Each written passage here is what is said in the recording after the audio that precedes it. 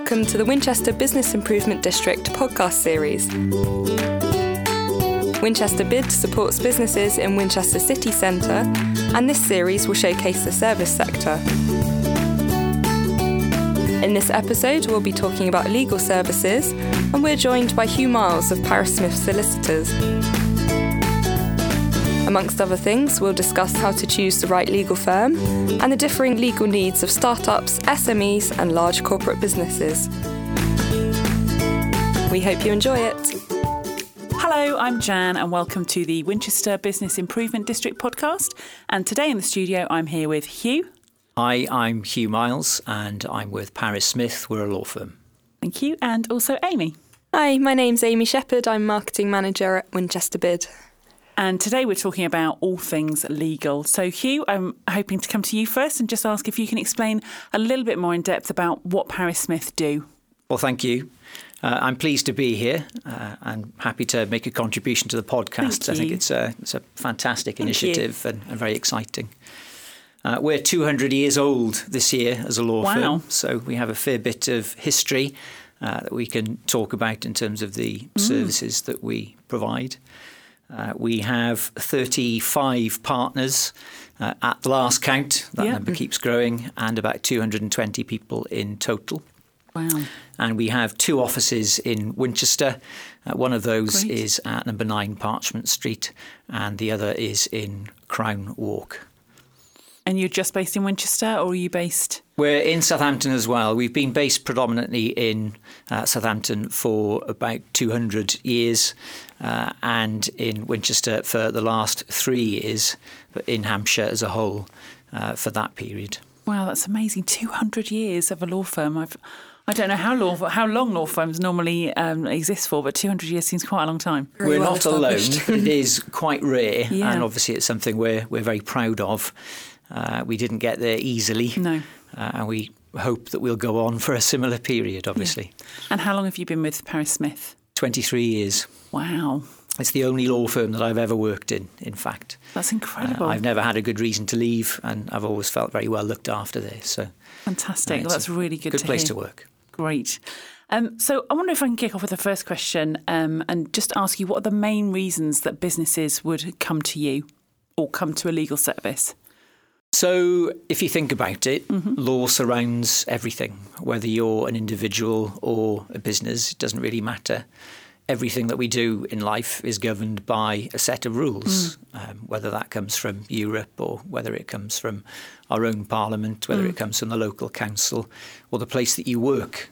Everything has a set of rules that we all have to understand and then apply.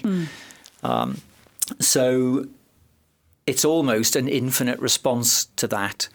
If you're a business, I think it depends on scale. It depends on whether you're starting up or whether you've been going for a very long time. And I would say there are two broad categories.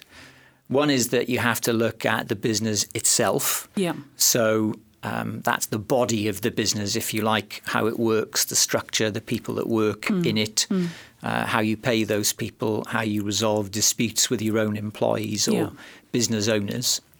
And the other is then to look at the operation of the business itself. So there you'd be looking at your commercial contracts, international competition, IP, trademarks, brand protection, IT, all of that kind of stuff that's to do with the business activities themselves rather than the business itself. And have you found that any of those particular aspects have increased over the last few years with the rise of digital companies and the rise of technology, or are you dealing with similar types of? I think you've hit the nail on the head there with the digital angle. That's undoubtedly been huge for us, particularly IP, protection of brands, protection of intellectual property, obviously. It's much easier now to try to get hold of somebody else's secrets over a computer, whereas previously you'd probably have to break a few locks or smash a few windows to do it. Obviously, that's not the case in 2018. So that's been a real growth area for us. I think the international angle and the globalisation that's been brought about, so it's not just Europe, but the whole globe, Trade now obviously is very much focused on the internet. So that's been a big feature of what we do as well. Excellent, thank you. And just, you have touched on Europe a little bit there, and you've mentioned international, and this has been a sort of theme of some of the questions we've been asking is, how has Brexit affected you or your clients? Well, I think it's affected everybody, yeah. Is the first thing. You only need to read the financial press over a period of time or watch the news at 10. We know there's been, in a totally apolitical way, I'm not a political person anyhow, but there has been an impact because there's been a great deal of uncertainty as to what's going to happen, how far various different business sectors are going to be affected.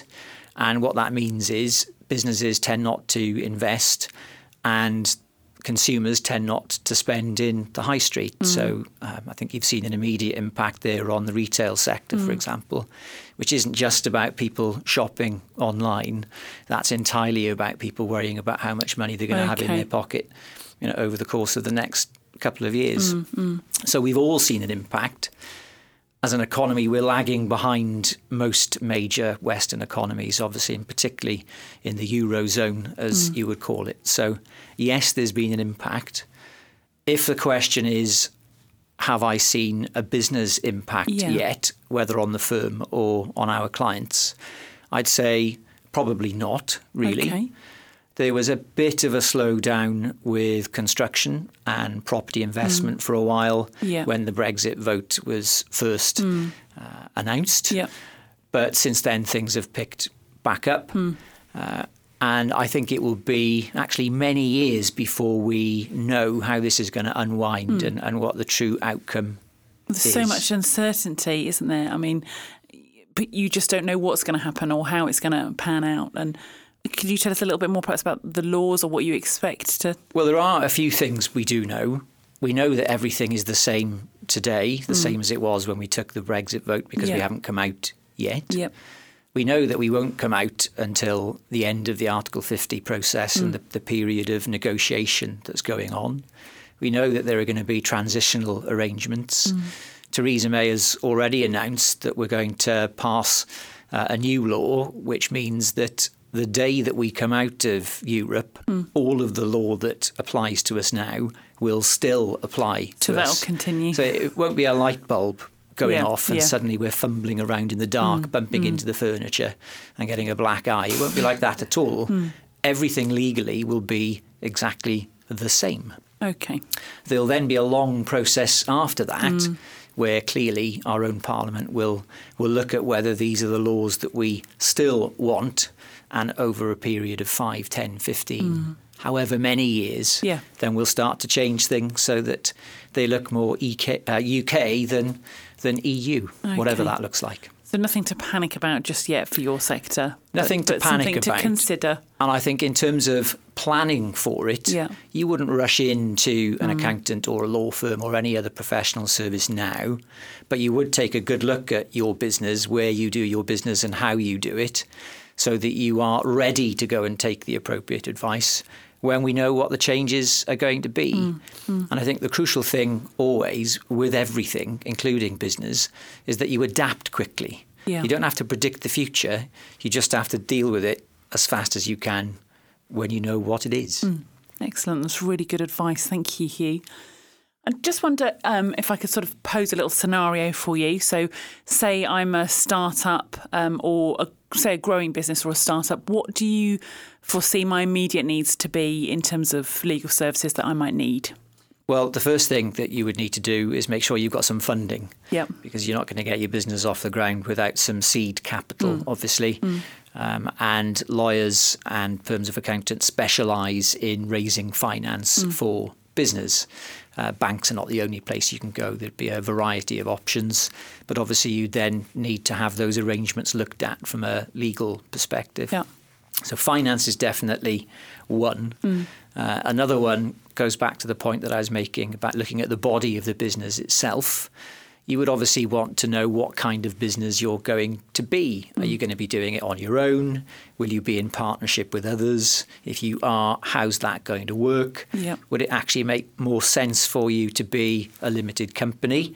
Because that's a very different way of operating a business to anything else that I've mentioned, and has to be set up in a completely different way. Yeah. And the other thing that you've got to think about, obviously, is at the point of getting the business set up, how is it going to operate? What are you going to do in terms of employees if you have them with their contracts? How are you going to comply with the massive regulatory law that applies to us in almost every facet of life? So if you bump your foot on a chair, that's a health and safety issue. Yeah.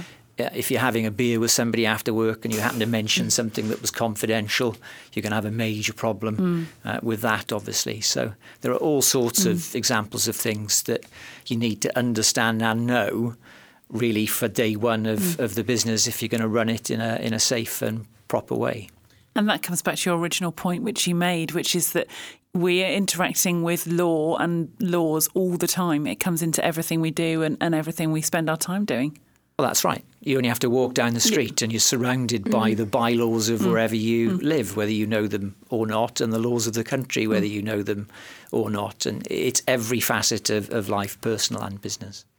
I wonder if I could just ask you specifically about Winchester in terms of the clients that you would deal with in Winchester, obviously not mentioning any names, but we talked a little bit about startups and SMEs. What are the kinds of businesses that you're dealing with in the Winchester offices? Well, very largely leaving the private client side of the business to one side, which is the family side and the tax and estate planning side, and focusing purely on business. Much of it is property-based. Yeah. Obviously, lease renewals, assignments, negotiation of terms, landlord and tenant disputes if you're having some kind of issue with the landlord in the premises that you rent. So that's one obvious aspect. Yeah.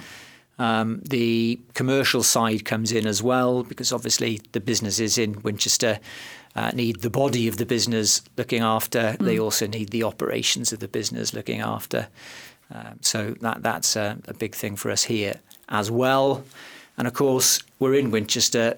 It's all about retail, leisure, restaurants, lovely wine bars, all of these sorts of things that make life worth living. Yes.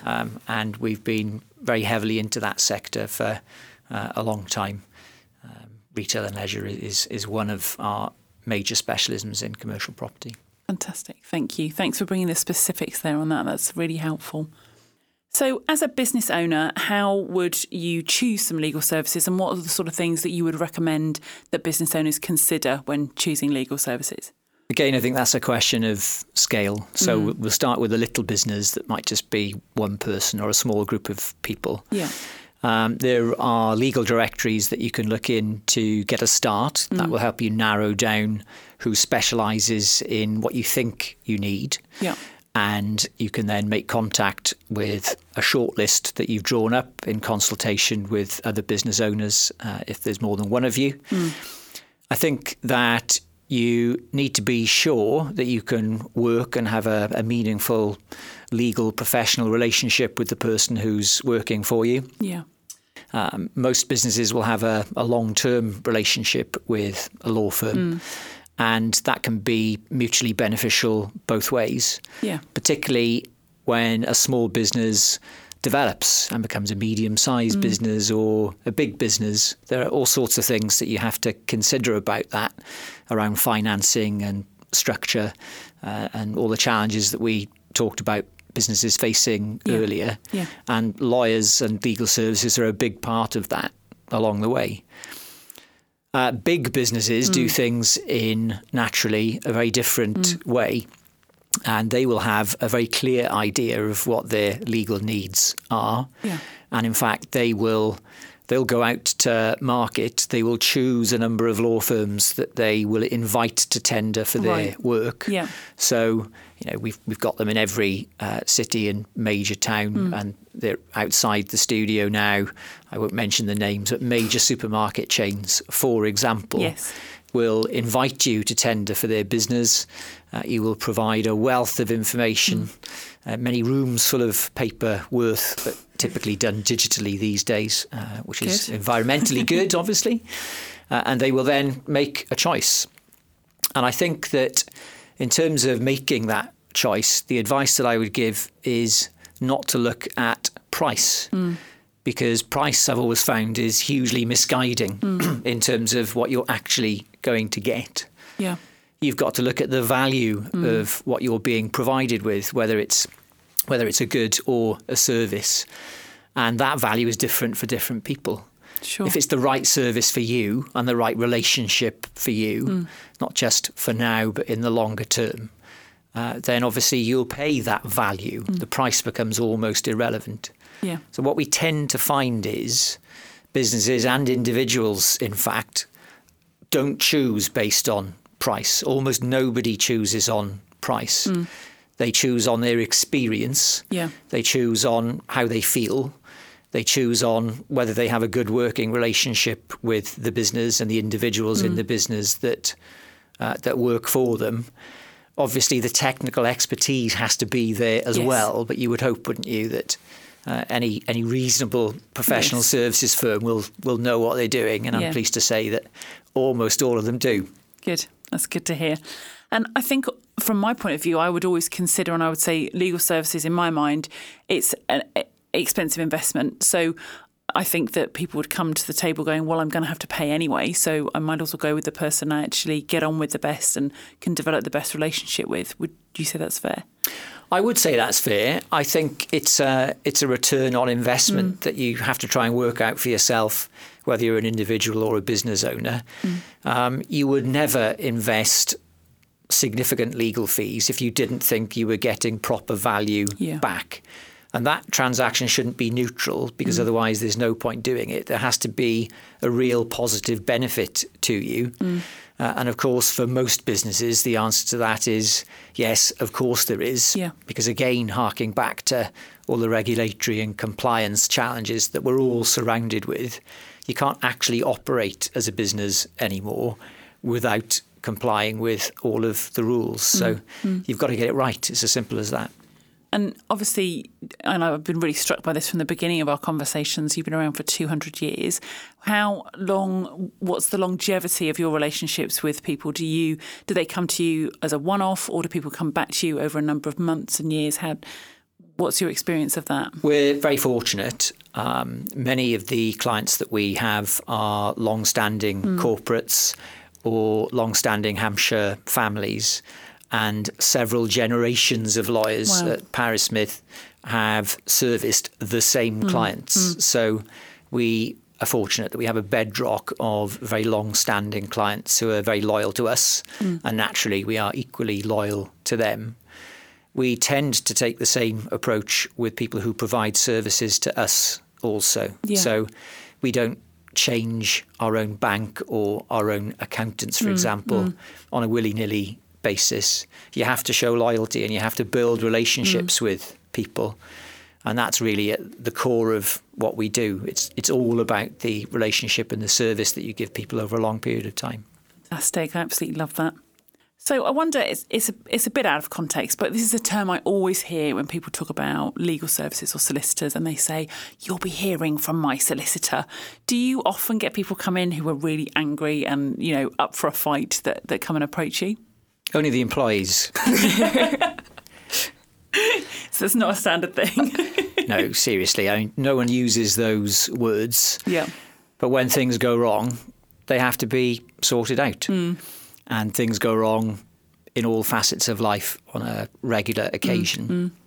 The important thing is how you then as a lawyer go about making them right again.